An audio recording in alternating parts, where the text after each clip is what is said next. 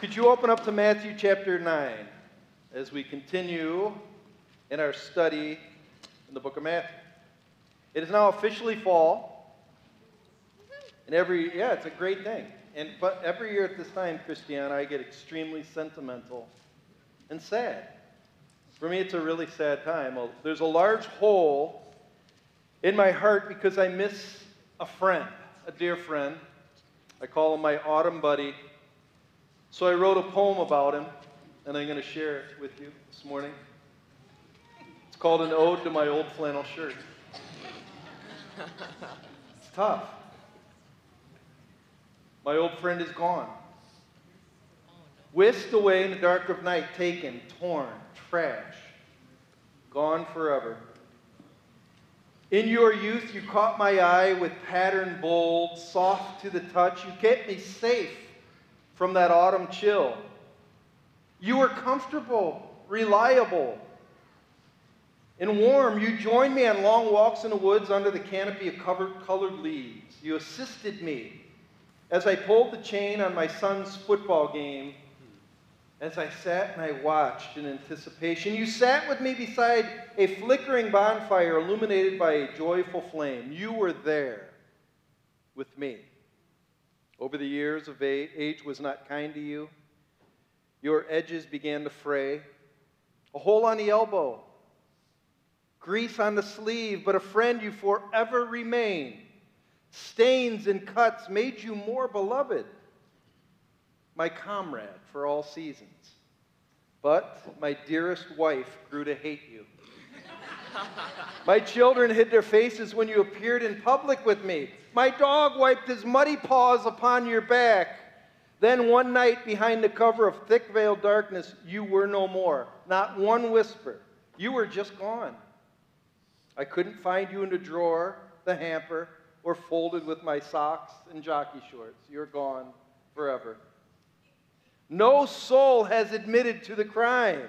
No back alley informer has told me who gave you up and threw you away. Were you imprisoned in the waste can or thrown on the side of the road? No one talks. No one cares.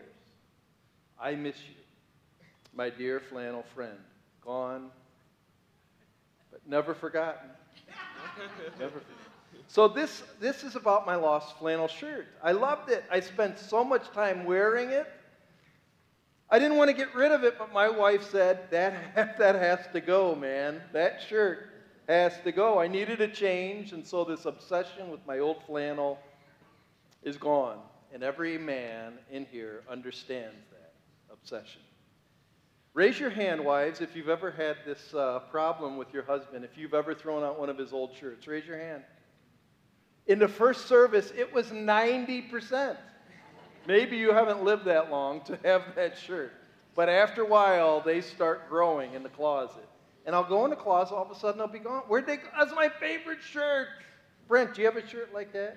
Kelly, does Brent have a shirt like that? Not anymore.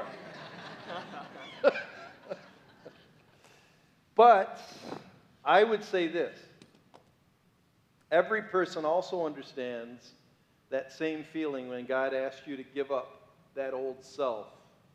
Like your old flannel shirt, you didn't want to let it go, but you had to. He calls each of us to shed our sinful self and put on this new likeness, this new skin of Christ. God is making new people out of old cloth, and that's why the title of this message is New Skin. And it's Matthew's story, the writer of the book of Matthew. It's his story and how he met Jesus. Matthew's testimony. A testimony is the personal truth of how a person came to encounter the living God and their life is forever drastically changed. Every testimony is similar. It has three parts. Part one is your life before Jesus. We're going to learn about Matthew's life before Jesus. Part two is that encounter, that moment when Jesus grabbed you and said, I want you, follow me. And then the third part is life with Jesus. Some people say, well, life after Jesus. No, there is no after Jesus. It's always with Jesus. So if you can follow along, we're going to read verses 9 through 17. of chapter 9. As Jesus passed on from there, he saw a man called Matthew sitting at the tax booth. And he said to him, "Follow me." And he rose and followed him. And as Jesus reclined at the table in the house, many tax collectors and sinners came and were reclining with Jesus and his disciples. And when the Pharisees saw this, they said to his disciples, "Why does your teacher eat with tax collectors and sinners?" But when he heard it, he said, "Those who are well have no need of a physician, but those who are sick. Go and learn what this means. I desire mercy and not sacrifice. For I came not to call the righteous, but sinners." Then the disciples of John came to him, saying, "Why do we and the Pharisees fast, but your disciples do not fast?" And Jesus said to them, "Can the wedding guests mourn as long as the bridegroom is with them? The days will come when the bridegroom is taken away from them, and then they will fast. No one puts a piece of unshrunk cloth on an old garment, for the patch tears away from the garment, and a worse tear is made. Neither is new wine put into old wineskins. If it is, the skins burst, and the wine is spilled, and the skins are destroyed. But new wine is put into fresh wineskins, and so both are preserved." So the title is New Skin. We're going to take Matthew's story in 3 parts. Remember, we're going to talk about his life before he met Jesus, his encounter with Jesus, and then his life with Jesus. But his life before Jesus. Matthew, his name means gift of God. But that was not always his name. If you read in the book of Luke and Mark, his name before meeting Jesus was Levi, son of Alphaeus, a common name. But in Matthew's account, when Matthew writes his own story, he prefers being called gift of God. Most likely Jesus gave him that name. So you can say this story is about a regular rotten guy with a common Jewish name, Levi, or some people call him Levi, and how he became a precious gift in the eyes of God. That's the point of every testimony. Every single one, God changes from regular old flannel shirt and makes you into something brand new, a gift. That's my story. I grew up as regular old Chris. My name is Christopher, but it's always been shortened to Chris. I've always hated that. That's one of those names that could be like Pat or Sam. Is that a guy's name or a girl's name? My sisters called me Chrissy. I hated that even more. That's the worst. And then I'd play basketball across the street with the older guys, and they'd call me the short kid. Just simply the short kid. "Hey, you want the short kid on your team?" "Yeah, he's pretty good." And then they started calling me Flea because I was a little quick. So, I never had a good name. Nothing special about me. And some of you, I think, could feel the same way. You're just a nameless face in the crowd, a wallflower. Nobody really recognizes you. You're the NPC meme. I did that for Computer Geeks. You know the NPC meme? It means the non-player character. It's a very, what I would say, this apropos statement of just how people just all fade into the gray background of life. No one's distinct. But Jesus wanted Levi. He saw him sitting at the dreaded tax collector's booth, counting money, keeping records, plodding through the daily grind, probably with stained black fingers from the quill he was using to keep numbers, furrowed brow just from the monotony of all of the garbage of life. He probably, I got that fly. Right at you, I got it. Levi probably hated that booth. It was said it was probably posted by the Sea of Galilee, sitting in that booth, counting numbers, smell of rotten fish and animal dung everywhere. A tax collector lived a horrible, no good, very bad life. You could say, "Oh, but they were rich." Sure, they were rich. They had a lot of power over the peasants and the fishermen, but they were detested. They were hated. The best way to put it is if I say to you, Think of the politician you can't stand the most. What comes to your mind? Don't shout it out. Don't do that right here. There might be fisticuffs because you have both sides. But think of that politician that drives you the most crazy. That's how they thought about Matthew. He's the local IRS agent sitting in the middle of the town of Capernaum, collecting taxes with a Roman soldier's sword, demanding it be paid. To the Jews, Levi was a sellout. He sold his soul. To the leaders of the Jews, he sold his soul to money. That is why in verse 10, if you look, it says, Jesus reclined at the tables. He went to Matthew's house. And who was there? Tax collectors and sinners. It's always paired together. Tax collectors and sinners. You can find that in verse 11. 4 times you'll find that in the book of Mark and also in the book of Luke. Tax collectors and sinners. Underneath the line of sinners, you can include thieves, prostitutes, drunkards, and thugs. In the NLT, in verse 11, it says they're scum. So, Matthew was part of the dishonorable, miserable, wretched group of people. The society of people that's cast away. I don't want them around. They were probably the Galilean mafioso. You know, they said, you come, and if you don't pay up, I'm going to break your fingers. That kind of a crowd. And yet, unbelievably, in verse 9, it says that Jesus wanted him. You've got to be kidding me, Jesus. You want this guy? I know a lot of tax collectors and sinners types. I ran with a group just like them for about 4 years. They lived for the moment. They celebrated their debauched lifestyle while using people for their pleasure. Philippians talks about them. Best description ever of this group. Philippians 3:19. Their destiny is destruction. Means they're on the road to hell. Their God is their stomach. That means they just are after their appetite. And their glory is in their shame. Look at me, man!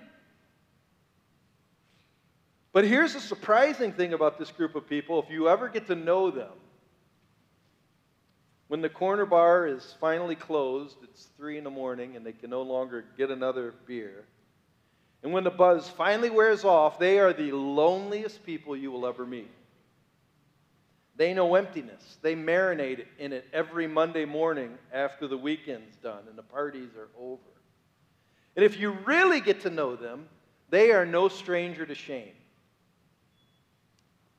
That was Levi until Jesus showed up at his booth. Did you know, so it says tax collectors and sinners. Did you know we're all sinners? All of us are? And the term sinner is not intended to be a good thing. Our culture thinks it is. We've kind of turned it up on its head to think it's something we need to be proud of. God loves me just as I am. Some people say, hey, don't judge me. We all sin. We're all sinners, as if they're proud of it. Some other people say sinners are just everyday individuals who finally have enough courage to express their true self. It's just me being me. But I want you to see what Jesus says about sinners in verse 12. Look at verse 12. But when he heard it, tax collectors and sinners, he said, those who are well have no need of a physician, but those who are sick. In other words, the doctor goes to the sick people. Jesus saying, I'm the doctor, and I'm here for the sick. So in other words, he's calling sinners sick. You can say it like this. Sinners are not called because they're sinners or because they're cool. Or they're courageous being themselves, living their lifestyle. No, they're called sinners because they're sick. Jesus doesn't like me because I'm a sinner. He likes me because he made me in his image. And he, like a good doctor, wants to heal me from the sin that's corroding my soul. There is this mistaken idea that the way I am, sin and all, is because God made me this way. That's not true. He made me to reflect his Son with nobility, with honor, and with glory. That's what he made me to be. And like a nasty virus, sin is like that oil spot on my favorite flannel shirt. It stains my soul. We are not to be proud of the dirt on the old flannel shirt. That grease stain and hole in the elbow is not something to be comfortable with. It's flawed. Jesus calls it sick. So, instead of taking glory in our shame, what should we do? He wants to give us each a new life, a new shirt. I can tell us what we should stop doing. We need to stop being proud of how many beers we can drink and pound down. We need to stop how many times being impressed with how many times I can use the F word as an adjective, noun, and verb. We need to stop being proud of how many women we can pick up at a bar. We need to be done with seeing how many likes we can find on our semi-nude Instagram photos. And we need to stop expecting other people celebrating my attraction to the same sex. It's not something to be proud of. We should never be proud of how we cheat the system and make more money than we ever have before. You see how I put that on Marketplace? I really got money for that. Yeah, but it was a lemon. I don't care. I made a lot of money. Taking pride in your sin is a clear sign you're sick. And the sickness has condemned you, sending you down the river Styx to hell. That's why Jesus came to earth. He wants to heal you, which is part 2 when we encounter Jesus. So here we have the story of Levi, Matthew. And the story of Levi is rather quick, rather abrupt. He doesn't give much detail. He doesn't even tell us what led up to that moment necessarily. Many people will remember, if you've seen the movie Chosen, they show Matthew working through things before Jesus came. Here it doesn't say that. All it says in verse 9 is Jesus passed on from there. He saw a man. He saw someone. And he said to him, "Follow me." And he rose up and he followed him. It seems like a lot's left out. How much did Matthew know about Jesus before he came? How difficult was the decision to get up? Was it immediate? Was Matthew struck by Jesus' power like a lightning bolt out of the sky? Or was his decision a result of years and years of struggle, pain, and loneliness at the booth? And Jesus knew now is the time. We don't know. But one thing is for sure about every disciple in the Gospels. When Jesus calls a person, it is compelling. You have to go. Are you compelled by him? Are you compelled by him? Like you have to follow him? Or is he just a curiosity? Yeah, he's interesting. If he's just interesting, I'm not sure he's called you. Or at least you haven't heard it yet. For centuries, I would say this discussion of the call has been disputed by different theological sides. Calvinists call this irresistible grace. That when God calls, his power overcomes any resistance to the sinner on the sinner's part. In other words, they would say Matthew had no other choice. When Jesus called, he had to go. In the same way, when Jesus gives sight to the blind, he speaks a word, the blind is healed, having not much choice in the matter. On the other side, we call it the Arminian side.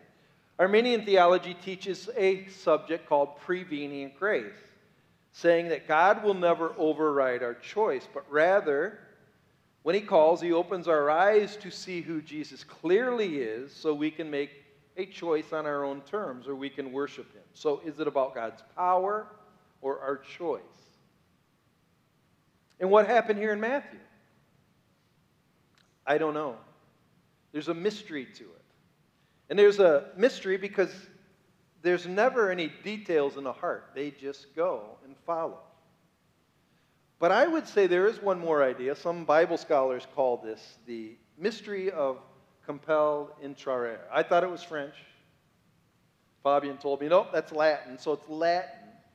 But here's where it comes from. Go to the book of Luke 14, 15 to 24. This is a fascinating story. And this is really what happened in my heart. I have a sneaky suspicion this is what happened in Matthew's heart. Luke 14, 15 to 24. So Jesus is reclined at a table. He's eating dinner at somebody's house. And he begins in verse 15 of Luke 14. When one of those who reclined at the table with him heard these things, he said to Jesus, "Blessed is everyone who will eat bread in the kingdom of God." So he's, being nice with Jesus, talking about, kind of blessing Jesus, like, it's going to be great. I can't wait to go to the kingdom of God, and everybody's going to have a blast. Jesus said to him, "A man once gave a great banquet and invited many. And at that time, for the banquet, he sent his servant to say to those who had been invited, 'Come, for everything is now ready.'" So the banquet's spread. All of the fixings are on the table. And he says, "Now we're ready. Servants, go and invite everybody.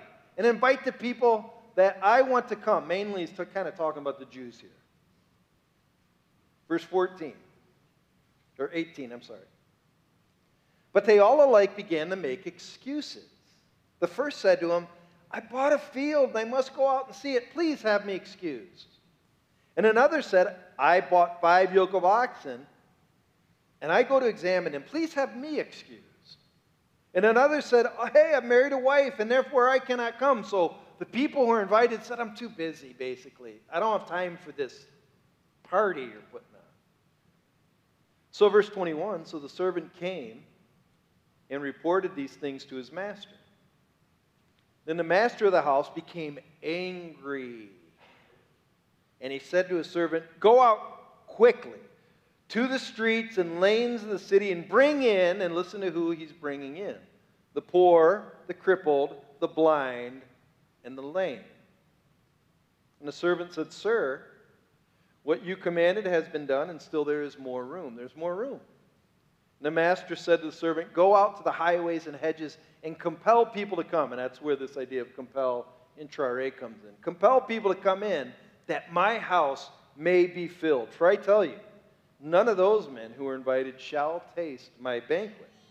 So here's what's happening. God goes into the highways and byways, and he goes after the people who want to come, and they're all desperate. Poor, crippled, blind, lame. And they aren't too busy. But those who he wanted to invite were too busy to come. They didn't want to come. So I'd say compel intrare is less about God forcing people to believe as it is God is looking for those who are desperate for him. That's what happened to me. From my own experience, I found that those who are genuinely compelled to come to Christ do so because in their soul there's a turmoil. In my soul, 2 things happened at the same time. Desperation and desire captured me. They both were present. I was desperate, like the poor, the crippled, the blind, and lame in this parable. I knew I needed help. Everything in my life was failing. I was lost, and I was tired of running with the sinners, those who took glory in their shame. I was tired of Sunday morning having a hangover. Some people say, "Man, you gave up so much to come to Christ." Really? What'd I give up? Friends that will only hang out with you because you buy them a beer? And hangovers? In misery? Is that hard to give up? But on the other side, I was desiring Christ. In my desperation, I saw him maybe the very first time as the Savior. I remember saying that. Jesus is a Savior. And I really never knew what it was until I needed saving. It's kind of like that round life preserver thing on the side of a boat. I always saw it on Gilligan's Island. Like, what is that thing on the side of the boat? Oh, when you're drowning, I know exactly what that thing is. It's what you grab to stay afloat.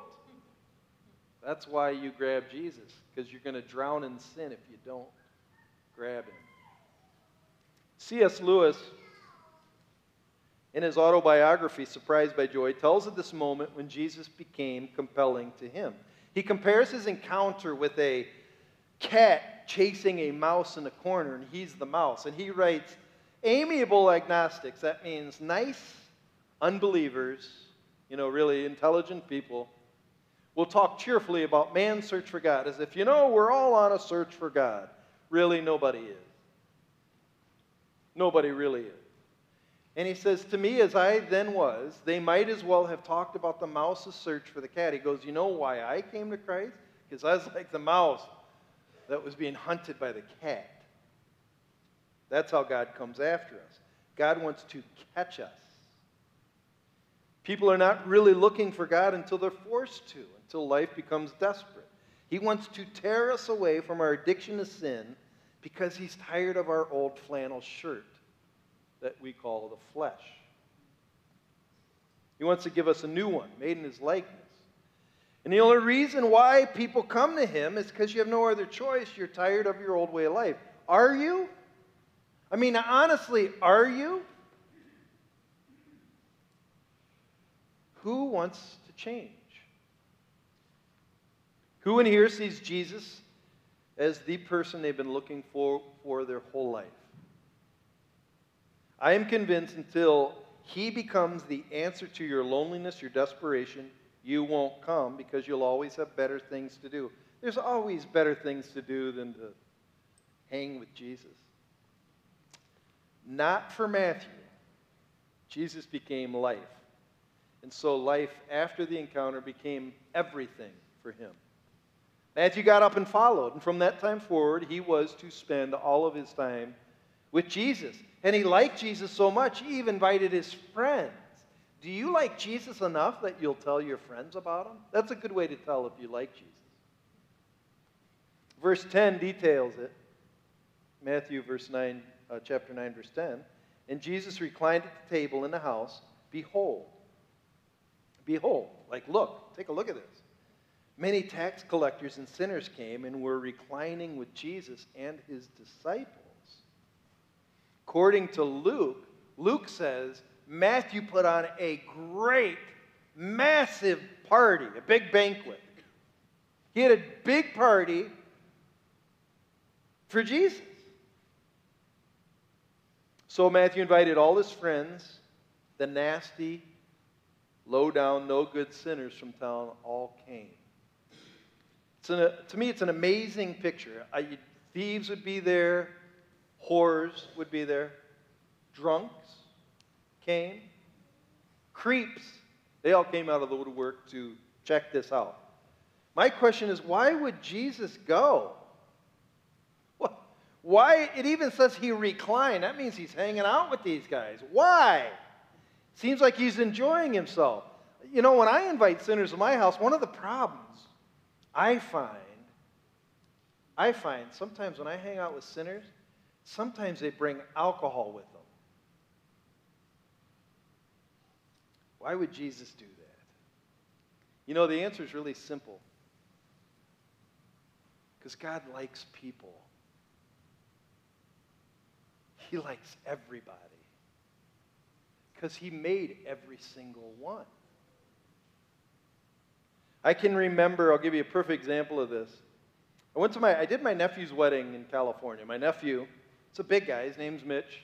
He just had a son, by the way, named Dane. He'll watch this, so shout out to Dane.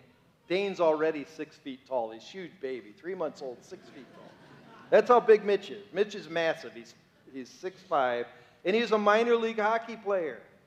And if you guys know anything about minor league hockey players, they are a tough breed. People go to minor league hockey games not to see who wins. They go to minor league hockey games to see who's going to get in a fight. That's why they go. And he invited a lot of these guys to the wedding. They were at his wedding. And there was one guy in particular, I got to tell you, he's the most interesting guy I think I've met. His name was Ranks. That was his name. He's a great hockey player, Mitch told me. His nose was broken probably 5, 6 times. And one time he caught me. I caught him, and he knew I caught him. And what he did is while people would go up to the dance floor, he would go to the other tables and get the half-drunk drinks. And so he saw me one time, felt really nervous about it. He goes, you know what they say, you can't leave an injured soldier behind. I'm just telling you. And I'm like, no problem. And for some reason, he came and sat with me and my family all the time. He loved talking to me because and he'd call me a priest, one of those things, but he liked talking to me all the time. And he really was interested in what I had to say. And I am sure Jesus would like that guy. I'm sure of it. Who doesn't Jesus like? Sometimes people come in church and they think God does not want to have anything to do with them. I remember talking to a guy and said, I understand the gospel. I get it. I know God says if you believe in him, you get to go to heaven, but I don't think he wants me there. Yes, he does. He does. Jesus went to the party because sinners are there. Sinners at least admit they need his mercy. That's what verse 13 is all about. Go and learn what this means. I desire mercy and not sacrifice. They want God's mercy instead of proving to God how righteous they are by their sacrifice. For I came not to call the righteous, but sinners. This is kind of a confusing statement, I think. Because didn't Jesus come to make us righteous? Yeah, he did. Then what does it mean he hasn't come to call the righteous? Isn't that the point? Righteousness is a good thing. In fact, that's the whole reason the Holy Spirit's given to us, so we'll be righteous. But Jesus is talking here of a kind of righteousness. There's two kinds. It's not as specific, but when you read through Scripture, there's two kinds of righteousness. There's one called self-righteousness. He's talking about here in verse 13. And then there's Jesus' righteousness. He talks about in the book of Romans chapter 4 and 5. And the object gives identity to the type of righteousness. So when I say self-righteousness, it's all about self. When I say Jesus' righteousness, it's all about Jesus. So let's talk about self-righteousness. Self-righteousness has two qualities to it. Number one, it's so serious. Self-righteous people are so serious. They're so serious. It's always a competition. Being religious. And it's always about them. Look at verse 15, or verse 14. Then the disciples of John came to him. So John was baptizing people for repentance. And they come to Jesus, and they said, why do we and the Pharisees fast, but your disciples, they don't fast? Look what we do. And they're kind of mad at Jesus. Why?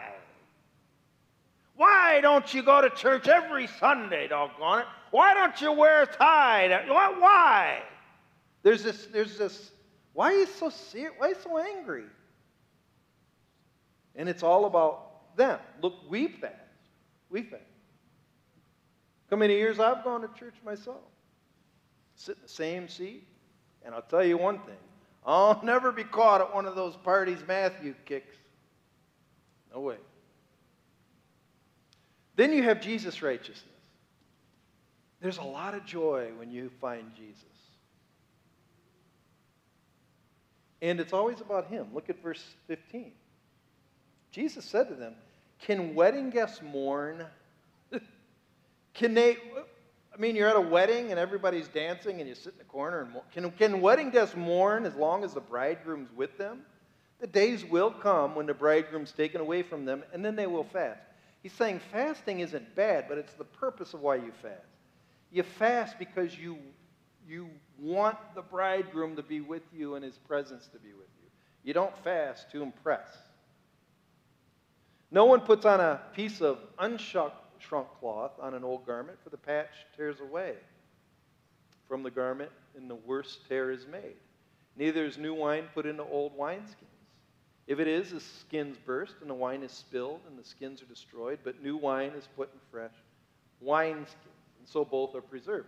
In other words, we who are saved need to be grateful to him. Be grateful to him. I'll give you an example of what I'm talking about. This will make sense to you. And I tell this story a lot because it crystallizes this whole idea of self-righteousness to me in a very vivid example of my life. I have a grandmother that was the most religious person you ever met. Very pious. And on Sundays when I went to college, I would go to church with her. But I'd be mad because she felt the earlier you go to church, the better, because Jesus knows you're more serious. I wanted to go to 11 o'clock. She wanted to go to 9 o'clock. Graham, why do we got to go to 9 o'clock? Because the earlier, the better. You show God just how dedicated you are to Him. Boy, that made me mad. I'm like, why can't I just go at 11? I need to sleep in. And then she'd come over to our house on Christmas.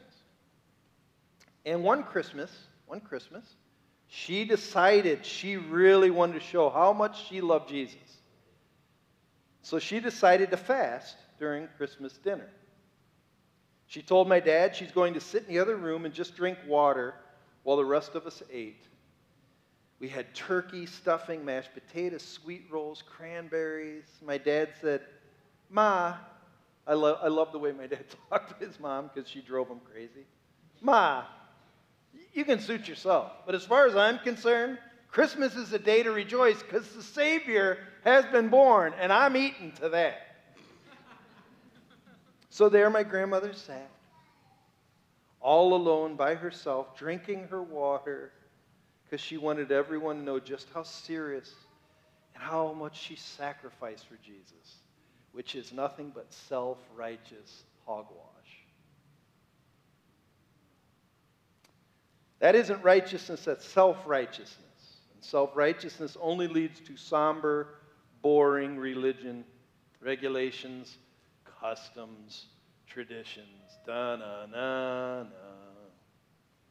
There are a lot of people, I hate to say it, that are like that. They want you to know how holy and serious and devoted they are, but no one's really compelled to worship their Jesus.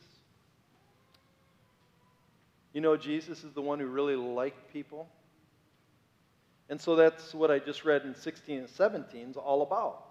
It's about putting new wine in new wineskins. Not the old wineskins. The old wineskins get dry and brittle, and over time, when you pour new wine into them and the new wine starts to ferment, the old wineskin cracks and leaks. It can't contain it, but the new wineskins can.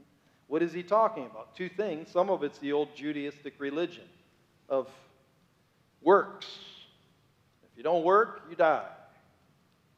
I think it's also talking about us, that God loves to invite new and interesting people, and they don't need to meet your rules and expectations. They need to meet the Savior. Give them the Savior. It isn't about yourself and how good you are. It is about Jesus and a new life He offers. You don't get it from being impressed with yourself. You get it because you're desperate. Desperation and desire grab you in the middle. And honestly, you're tired of wearing the old flannel shirt. It no longer works. I brought something. It's my birthday a month ago. My wife got me this. See, she didn't just throw away my old flannel. She got me a nice new one. Oh, you like the colors, Jackie? Aren't they nice colors? I knew you would. It's so soft. I even sprayed a little cologne on it, you know. So it's really nice. This is why Jesus wants you to get rid of the old shirt, because He's got a new one for you. Get rid of the old life. It really stinks. And Jesus' new life is worth it.